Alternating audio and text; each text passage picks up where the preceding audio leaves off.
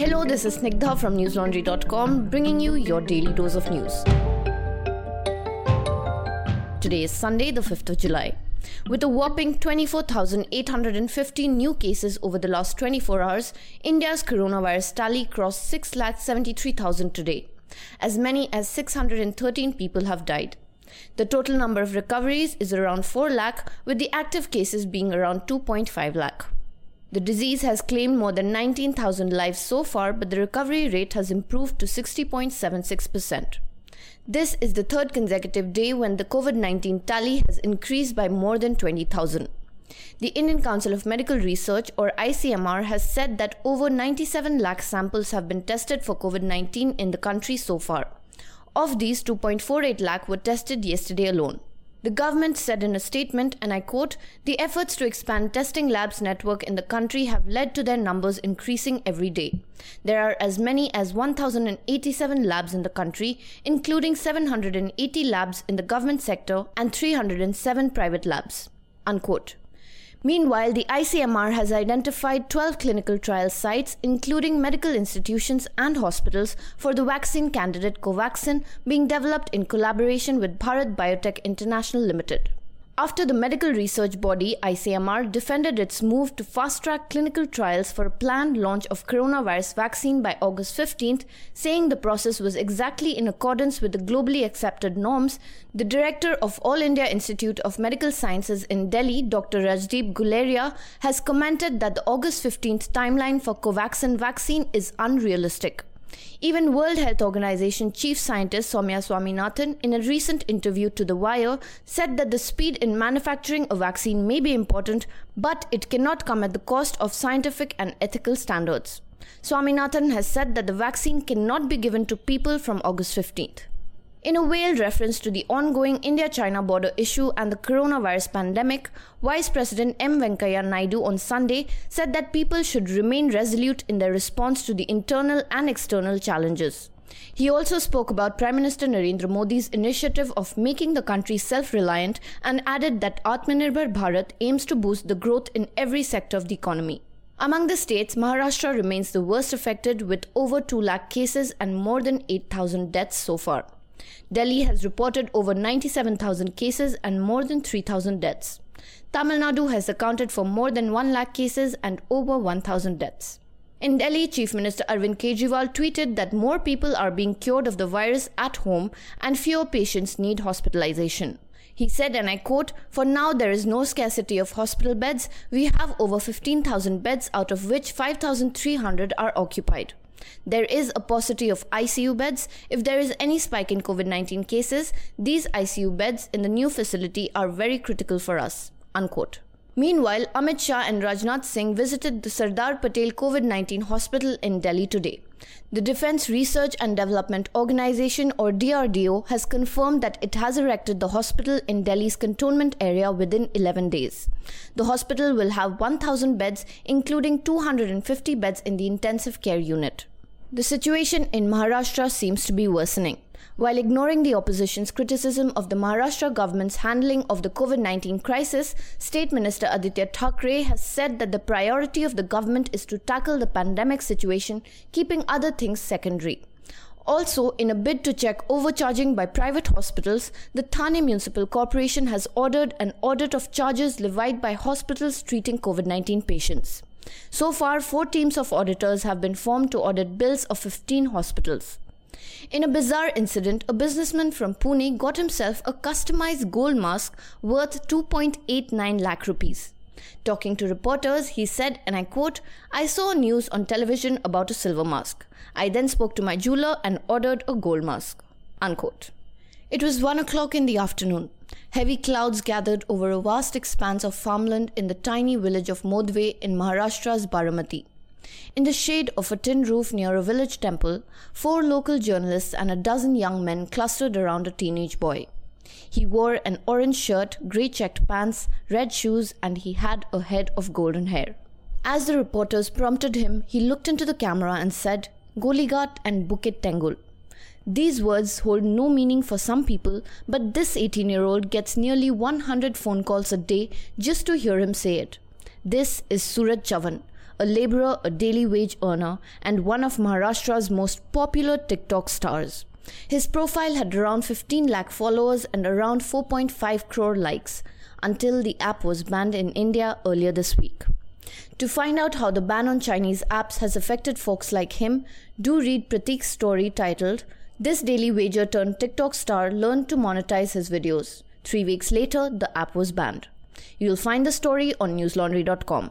Dear listeners, I urge you to go to our website and check out the issues we cover through reports, podcasts, interviews, and videos. Bringing out content like this requires time and resources. Now, as many of you might know, News Laundry is a 100% ad-free news platform because we are of the firm belief that news can only serve true public interest if it is free from the clutches of advertisers and sponsors who want their own vested interests served. So in order to keep us going, please do consider subscribing to us. The lowest subscription plan starts as low as 300 rupees a month. Cases have been rising steeply in Rajasthan, Haryana, Odisha, Puducherry, Chandigarh, Arunachal Pradesh and Assam. In Mizoram, 22 more, including 4 Assam Rifles personnel and 10 National Disaster Response Force personnel, have tested positive. 7 more people have tested positive for COVID-19 in Arunachal Pradesh, taking its tally to 259. Meanwhile, owing to the current scenario, some states have imposed more restrictions while others have announced relaxations. The Odisha government on one hand has declared complete shutdown in Cuttack till July 8th, while on the other, in Assam, there have been relaxations in guidelines in Kamrup Metropolitan District for a week between July 5th to July 12th. In Tamil Nadu's Chennai, the Greater Chennai Corporation has decided to deploy an additional 107 vehicles, including 42 ambulances, to shift patients to screening centers and COVID care centers starting from today. This will be for the 7 core city zones. In Karnataka's Bangalore, which is witnessing a total lockdown today, Commissioner B.H. Anil Kumar apologized to the family of a 65-year-old COVID-19 positive man whose body was left unattended on the roadside for 3 hours as the family waited for an ambulance. The commissioner sought an apology, saying that the BBMP workers should have handled the situation better. In other news, authorities are reopening the Taj and other monuments such as New Delhi's historic Red Fort, just as India's coronavirus infections are rising at the fastest pace in 3 months. The Federal Tourism Ministry said in a tweet, and I quote, "All centrally protected monuments and sites shall be bound by the protocols like sanitization, social distancing and other health protocols." Unquote. The decision comes when Agra, one of India's first big clusters of the virus, remains the worst affected city in Uttar Pradesh. Now for some international updates on the virus. WHO has announced that it will be discontinuing its trials of the malaria drug hydroxychloroquine and combination HIV drugs lopinavir and ritonavir in hospitalized patients with COVID-19 after the medications failed to reduce mortality. New infections in the United States fell below 50,000 for the first time in 4 days, although experts fear that celebrations for the Independence Day weekend will continue to fuel the nation's surging outbreak. The country, however, continues to have the most infections and virus-related deaths in the world, with 2.8 million cases and nearly 130,000 dead. Meanwhile, President Donald Trump returned to his now familiar and baseless explanation that America has the highest caseload because it performs more tests. He said, and I quote, "Now we have tested almost 40 million people. By so doing, we show cases, 99% of which are totally harmless. Results that no other country can show because no other country has the testing that we have, not in terms of the numbers, nor in terms of quality." Unquote.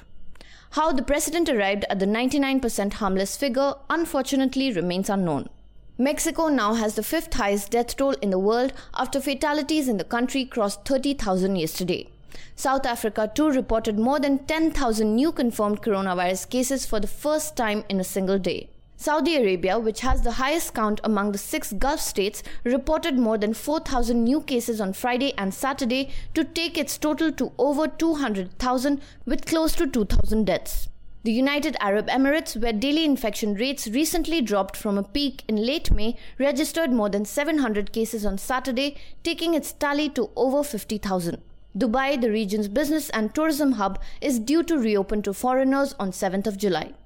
Other Gulf countries have also eased restrictions, although Kuwait has maintained partial curfew and Qatar, Bahrain and Oman did not impose one at all.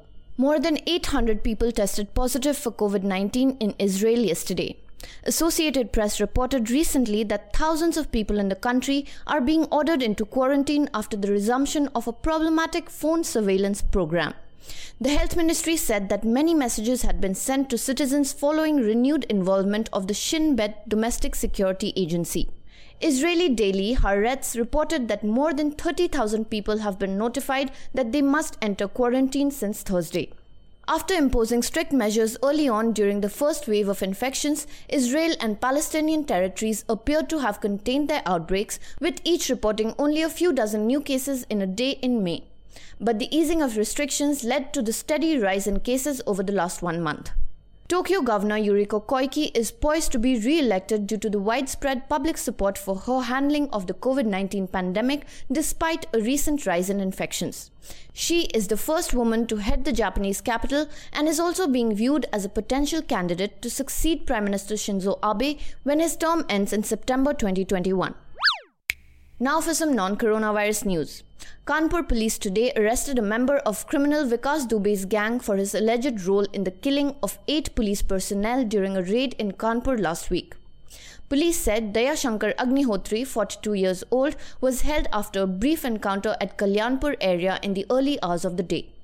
Daya Shankar suffered a bullet injury on his left leg and was later admitted to a hospital. A country-made pistol was also recovered from him. Meanwhile, the Uttar Pradesh government today increased the reward on prime accused Vikas Dubey's head from 50,000 rupees to 1 lakh rupees. A reward for 25,000 rupees was also announced for all the 20 people who have been booked along with the main accused in the FIR. Raids are underway to nab the culprits.